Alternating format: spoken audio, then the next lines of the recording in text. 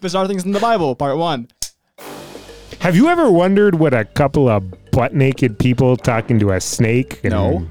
floating boats and pyramids and talking donkeys and snakes biting people and weird bronze staffs and what's going on in our Bible? This is the I Read My Bible podcast. This is the first of our new series on bizarre things in our Bible. That's right. We are going to attack some of the hard-to-read scriptures, some of those things that you just kind of open your book and you're like, what did I just read? In all seriousness, there's some things in our Bible that might be a little bit hard for some to deal with here in the 21st century. So we're just going to kind of bring them to the fore and talk about a proper hermeneutic, how to interpret them, and let's just be okay with them. New into the studio today, we have Jason. I'm your host, Joshua Richardson. This is Jason Giesbrecht. Yes, Giesbrecht. Giesbrecht, yeah. Not ushed. That's German, right? Or it's not a brush. It's not a brush. No. Giesbrecht. I'm just going to go with the original, Giesbrecht. All right. That's how I was raised. If being wrong, then you're all good.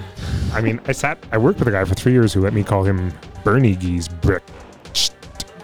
And he was okay with it. Well, I got corrected in Germany. They told me how I was pronouncing my name wrong. So now I know the correct way, apparently. And then your life was changed. Yes. It's kind of like, when Abraham is called Abram, or, Right, except totally. Saul to Paul. Totally not the same. Not at all. Okay, so today we are going to be talking about hard to read things. There are some really hard to read things, though, seriously, in our Bible. I mean, crazy. Yeah.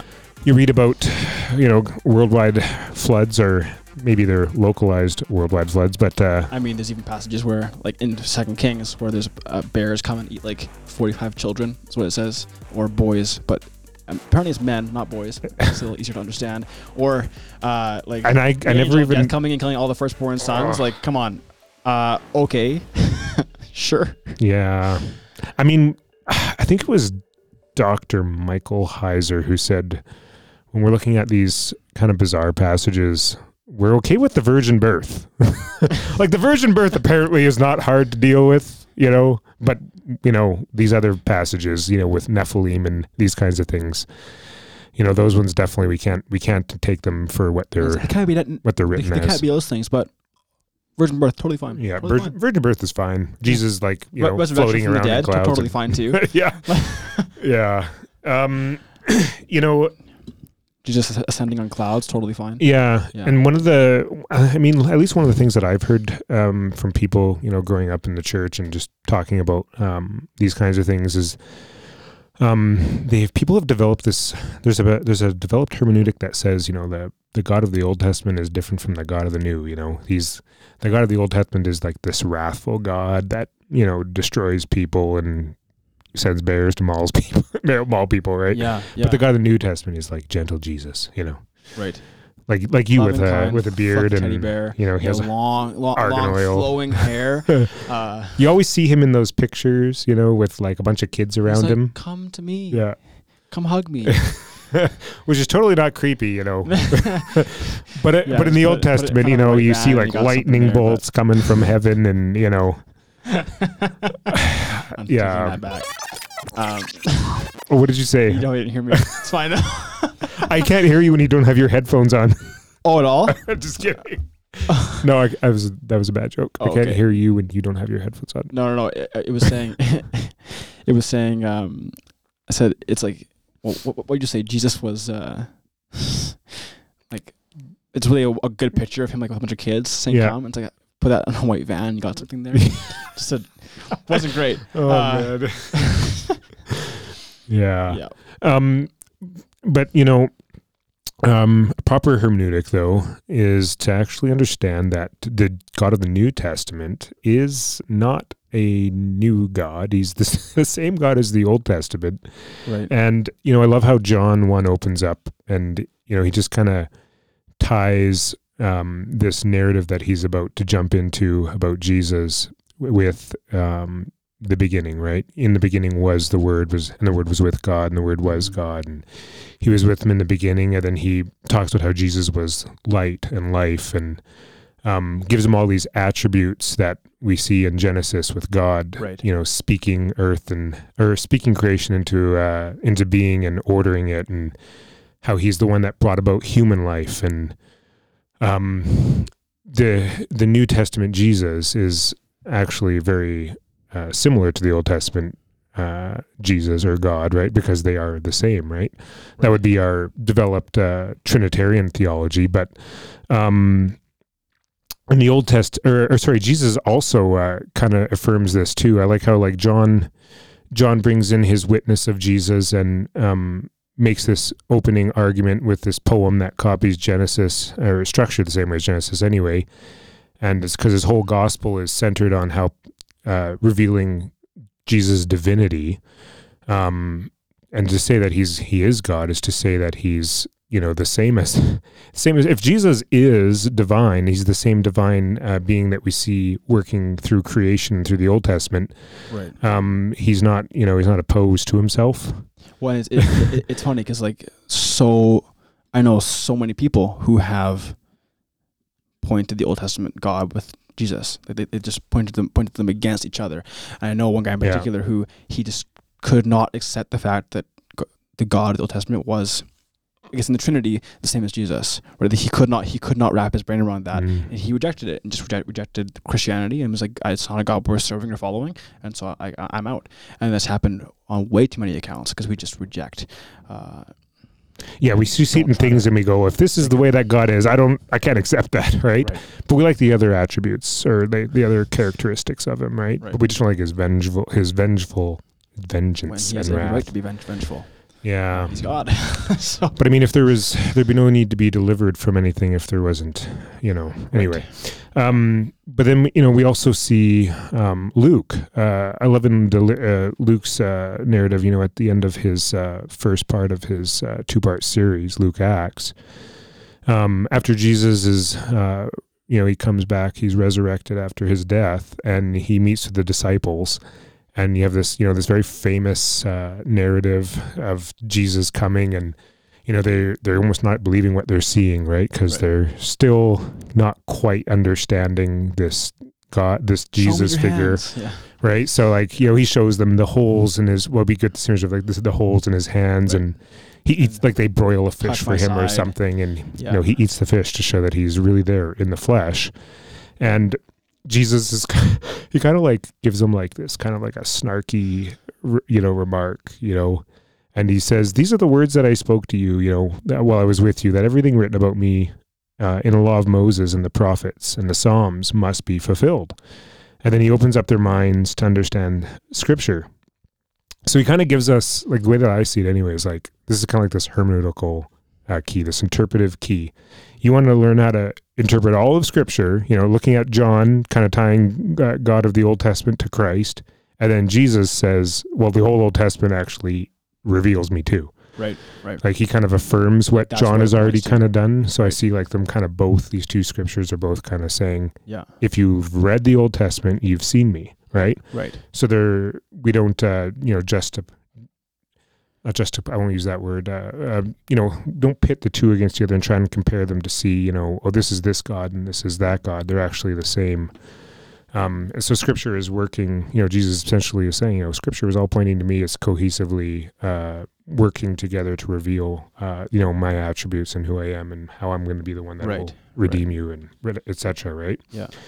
So from cover to cover, we have all these narratives, and Brad and I spoke about in our first podcast, we have these hermeneutical threads that are working through the Old Testament. We have these motifs. We see in Jesus, he adds the law, the poems, wisdom literature, and everything is pointing to Jesus. So when we come across, speaking of this, we'll call it the Jesus hermeneutic, where Jesus says everything points to him.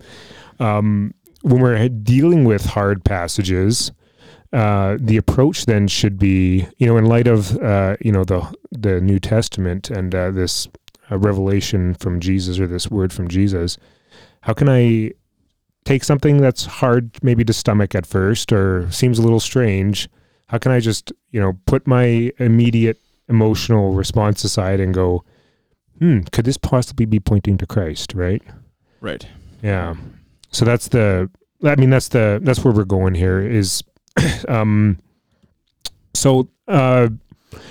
thinking of this passage in the Old Testament where Moses, is leading the Israelites through the desert, and there's this constant narrative of God does something for them, they're happy, right? And then they're grumbling. Right. And we're hungry. I mean, we're exactly the same. Yeah. Like, it's like, God save me. And then we're saved, we're like, I don't need you. Yeah. It's again and again and again. Go away. Why are you not here? We have good coffee, we're happy. And then we go to Tim Hortons. But then we want meat. Yeah. Right. Yeah. Yeah. Oh, exactly. Yeah. Yeah. So, Moses is leading Israel right through the wilderness, and this whole Exodus motif, it's one of these motifs again that's pointing to Christ. When Jesus says the Old Testament law and the Torah, it's pointing to me. He's saying that this Exodus account that happens with Israel, that was revealing me. And in this story, we're going to get to the weird part, which is the part that I've heard some people have a hard time dealing with, which is like apparently God using, this interpreted as sometimes God using witchcraft. Right. Well, didn't Moses lift up like a bronze snake and people looked at it to be healed, right? It's kind of weird. Yeah. Yeah. I mean, if you're going to reject anything, it's up there. Yeah. Yeah. But just building up to that, right? Thinking about how the Old Testament is pointing to Jesus, and we want to try and, approach this text, let the text master us instead of, mastering the text saying, oh, this is something I don't want to deal with. Right. And that's huge. Yeah, it is huge. Yeah. Let it sit over us. We can't just bring ourselves and sit in it, and just say, "Hey," like, or not sit in it, just say no. It's like, yeah. So they just tear it out. Yeah. That page doesn't mean anything, and I don't like that bronze snake. Yeah, what bronze snake? Yeah, it's not bronze snake. Yeah. Chapter 21. I don't have that here. It's crossed out. Yeah, but just blacked out like those government files. Must have been the Passion Translation. I'm just kidding. I'll rewind that. So Moses. Let's just give like a quick synopsis or like a few main points of the Exodus, and how they're pointing to Christ. God puts Israel under the foot of the Egyptians so that he can redeem them and rescue them from them. Right. Right. And then Moses shows up as this deliverer figure. And he's also their intercessor, and he's pointing to Jesus as our deliverer. Right. He's one that's going to deliver us from our sin, right? And he also intercedes for us. And then we have this idea of God tabernacling with the Hebrews. What does that mean? And well, it's good. So like, yeah.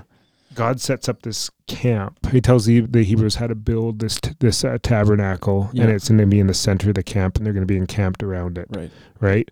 So the big picture here, just for time's sake, is that Jesus is going to come, and his presence is actually going to be like God incarnate with us, and he actually walks. Such a beautiful picture. I mean, like, yeah. I mean, back to John again, right? And the Word became flesh and dwelt among us. Come on, don't you want to tabernacle with God? Like, that's the kind of what you want to do, right? So it's actually a really cool point in John, in John's prologue, when he's setting up this prologue, which is giving you like the interpreted keys on how to read his witness of Jesus. The word that he uses, although the New Testament is written in Greek, it would be like the closest interpretation from the Hebrew. He's like literally saying, and the word tabernacled among us. Yeah. It's like he's like saying that he's connecting the incarnation of Christ to the tabernacle. Yeah. Is really cool. And it should hit us. I mean, read over that saying, I'll just... Yeah. It's one word or like two words together is just loaded. Or 3 words, whatever. Any tabernacle, whatever. I don't read Greek, right? But however many words in Greek. We missed that. One sentence. We missed that and we look at Jesus wept and we're like, oh my gosh. And we missed this. It's 2 words. And it's also... It's good. Really important. So just to keep it moving, like... so we have all these, images, right? Manna in the wilderness is pointing to Christ. Like this manna is this bread that God gives Israel for sustenance. And that points to Christ being like the sufficient one. Like he's the bread of life who will not just, satisfy us for a small time. He's actually one that can give us eternal sustenance, right? Eternal life. And there's obviously more imagery. Like we could do 25 podcasts on it and never touch it. But so that's kind of like some of these background themes that are working in the Exodus. And then we hear about this story in Numbers where the Israelites are delivered, and then immediately they turn. They turn back to grumbling. Like Moses draws water from a rock. They've had all this food, given this spiritual food or spiritual food, heavenly food. Some people call it, right?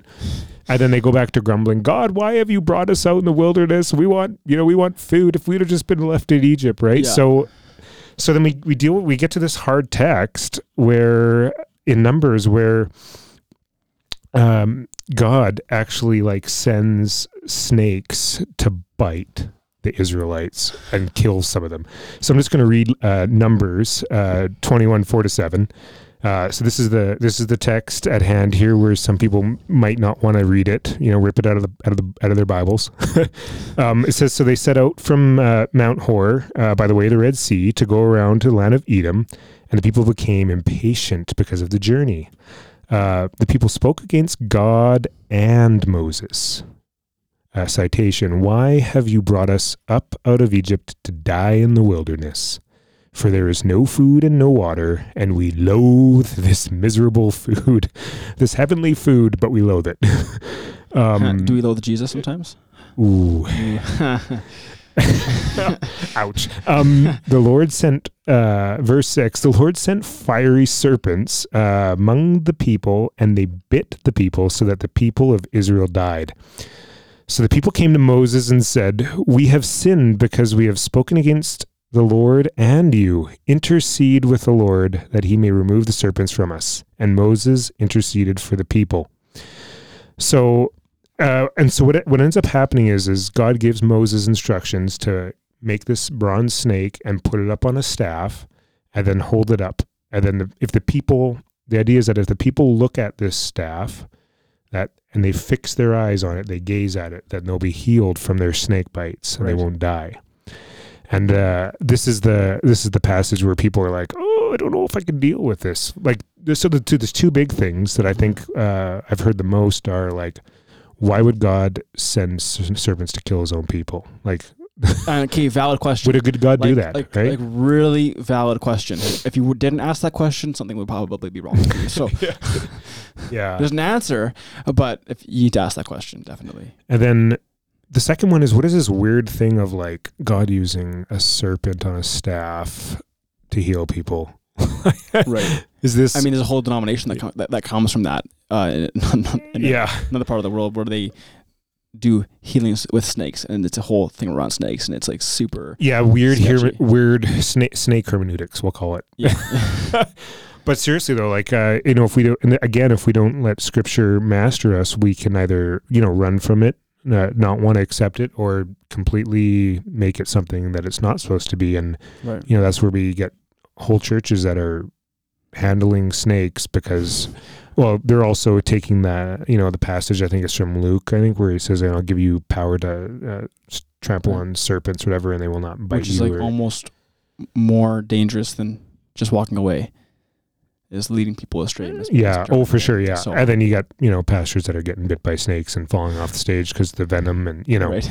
in the ancient Near East, snakes also have all kinds of different types of symbolism. In some regions in ancient Near East, they were used to ward off snake bites because, there's some kind of, they're used as a fertility symbol quite often. But in the Hebrew thinking, the image of a snake was closely tied with sin and the fall, right? The original curse in Genesis. Right. We know where this... and it has to be kind of envisioned as we're going forward, is that Hebrew understanding of it. So, yeah. So I mean, looking at the snake, it seems weird, but there's something important to note, and that's whenever we see the power of God, the power does not lie in the object or the person, right? It's in the person behind it, right? Right. So, I mean, a bad hermeneutic would be to say, if I put a snake up on a staff, now I can somehow heal people, right? But there's no power in the staff. Or be healed. Yeah. I mean, and we even see this conflict with Moses, disobeying God sometimes with his staff. It's like if I set this bush on fire, God will speak to me. Yeah. So, what did you say it again? If I set this bush on fire, God will come speak to me. I mean that's yeah. Bad hermeneutic. Yeah, bad hermeneutic. We have some other texts speaking towards us. Wisdom of Solomon, it says in Wisdom of Solomon 16:6-8. It says they were, and this is the author speaking of this narrative that is happening in Numbers. Right. He says they were troubled for a little while as a warning, and this is speaking of the trouble that came from God setting snakes to bite them, venomous snakes. Mm-hmm. And they received a symbol to remind them of your law's command. For the one who turned toward it was saved, not by the thing that was beheld, but by you, the Savior of all. And by this also you convinced your enemies that is you who deliver from every evil. So this Old Testament priest gives us like the interpretation of the snakes, like right here, or what's going on right with Moses and the staff. Right. God's. I mean, this is the pattern of the Exodus. They grumble, so God punishes them again to keep them turning to Him. Right. And then we're no different. No different at all. No. I mean, and I'm okay with that. Like when I see like some stuff going on in my life, and I'm like, oh, why is this happening? The answer is not, God, why are you doing this? It's, God, why are you doing this? I should pay attention, right? Right. Like sometimes we cry out, but we don't actually want to know. You watch any like modern show, anybody lying on their deathbed, sitting there, and they're like, "Oh, I'll totally turn to you and everything," and think about it, and they're like, "Screw you!" It's like it's this common motive, right? Yeah. For our culture and days. So yeah, and big picture for just like for this big salvation story of God. And that just kind of also points towards the fact that we actually can't save ourselves. Like right. we're so lost in sin. What's your venomous snake? Yeah. We're so lost in sin that we need someone to come and save us from the outside, because there's nothing that we can do of ourselves to save ourselves. I mean, we can't. Right. I mean, if I would, some people say, if I was just one of those people that met with Jesus, I would have never done this, or I can't. I don't know if you were. It's like, the first time I read the Exodus, I'm like, what's wrong with you guys? Was it Peter? Peter, who was like denied Jesus 2 times. It's like, I mean, it's not true. Yeah. It's just like, if you think that, it's just not true. It's just not true. I mean, the whole Testament, or the whole Bible attests to the fact that we need Jesus. And that we constantly grumble and turn away and criticize him and hate him all the time. So, and like the Israelites, God will do anything. Like I think this. I mean, if you want to just look at God sending snakes to bite Israel, to cause them to turn to Him for the antidote, like God will do anything to get our attention. Sometimes. Well, I mean, like if you look at like a very practical note, like right now, Canada, the Coquihalla in the floods in BC, it broke in half, and the railroad broke in half, and that's like that's like Canada's vital organ, and God's saying, nope, turn to me. Yeah. Right. And so I think it's so practical. I mean, Paul, right? His thorn in the flesh, like God gave him something to keep him humble, right? Right. Right. So I love in the side note, kidney stones. I love how the New Testament, like Jesus, Jesus, we're getting our hermeneutic from this, from Jesus, which is what I like, because we're like, it's not like this is how we're approaching the Bible because we want to. It's like Jesus tells us to approach Scripture this way. Talking about me. Yeah, everything in Scripture talks about me. Filter your book through me, right? Right. So he meets another classic scene, Jesus meets with Nicodemus at night, and Nicodemus is, this powerful leader in Israel who should know how to read his Bible, and he meets with podcast. Yeah. So Jesus secretly meets with Nicodemus, right? And he's explaining to him, this is the narrative where he's telling him you must be born again to enter the kingdom of heaven. And Nicodemus is looking at him like that. It's another one of those weird things in the Bible, what? I gotta be born again? Because he's he's not getting it. We accept that all the time too. It's oh yeah, be born again, totally fine. Yeah. And this is where Jesus gives this really snarky response to him because he's not getting what he's saying, and he's like, are you a teacher of Israel and you don't understand these things? And then he goes on to say, we'll just go down to verse 14 for the sake of time. He says, as Moses lifted up the serpent in the wilderness, even so the Son of Man must be lifted up, so that whoever believes in him will have eternal life. I mean, could you imagine the day that Jesus was going through the Old Testament? He was going through the Pentateuch or the Torah, whatever you want to call it, if you're Jewish or whatever, or a Gentile boy. And he reads this passage of God lifting up the staff and the Israelite turning to him. And he's like, oh, that's me. I don't know. We can never understand how Jesus fully understood who he was because of this whole fully God, fully man thing. Yeah, that's another thing. They just reading it. Oh, that's going to be me one day. I'm going to be lifted up. That's another thing we don't think about at all. Yeah, fully God, fully man. Okay. Yeah, weird, right? Questions you should ask. But bam, right there. If you want to talk about a hermeneutical slap in the face to how to approach some a weird thing like this, Jesus says everything's pointing to him. And he's standing in front of Nicodemus, and he's like, I am standing here, right in front of you. I'm the one that's going to achieve salvation. I'm going to be lifted up. Right. Oh, it's right? It's almost like his snarky comment. It's this is a terrible example. I might actually rewind this, but it's almost like if God came back right now and talked to the Pope and was like, have you studied the Bible? Did you say the Pope? The Pope, someone that's supposed to be this world world looks that's the authority of the Bible. Oh, I see. Yeah, it's a good contrast. The Bible? Yeah. It's like that. Yeah. You wouldn't say that, and so I think it's funny that. And he's never scared to say that stuff either. Yeah. Ever. I should have jumped over the context that earlier because he does say, he's talking about how Nicodemus believes on earthly things, and how do you understand heavenly things? When you're someone from earth, you need to know someone that's ascended and descended, essentially saying, I've come from heaven. I know of these things, right? And then, talks about this staff in the wilderness. And then he says, so that whoever believes will in him have eternal life. And the in him it's him, right?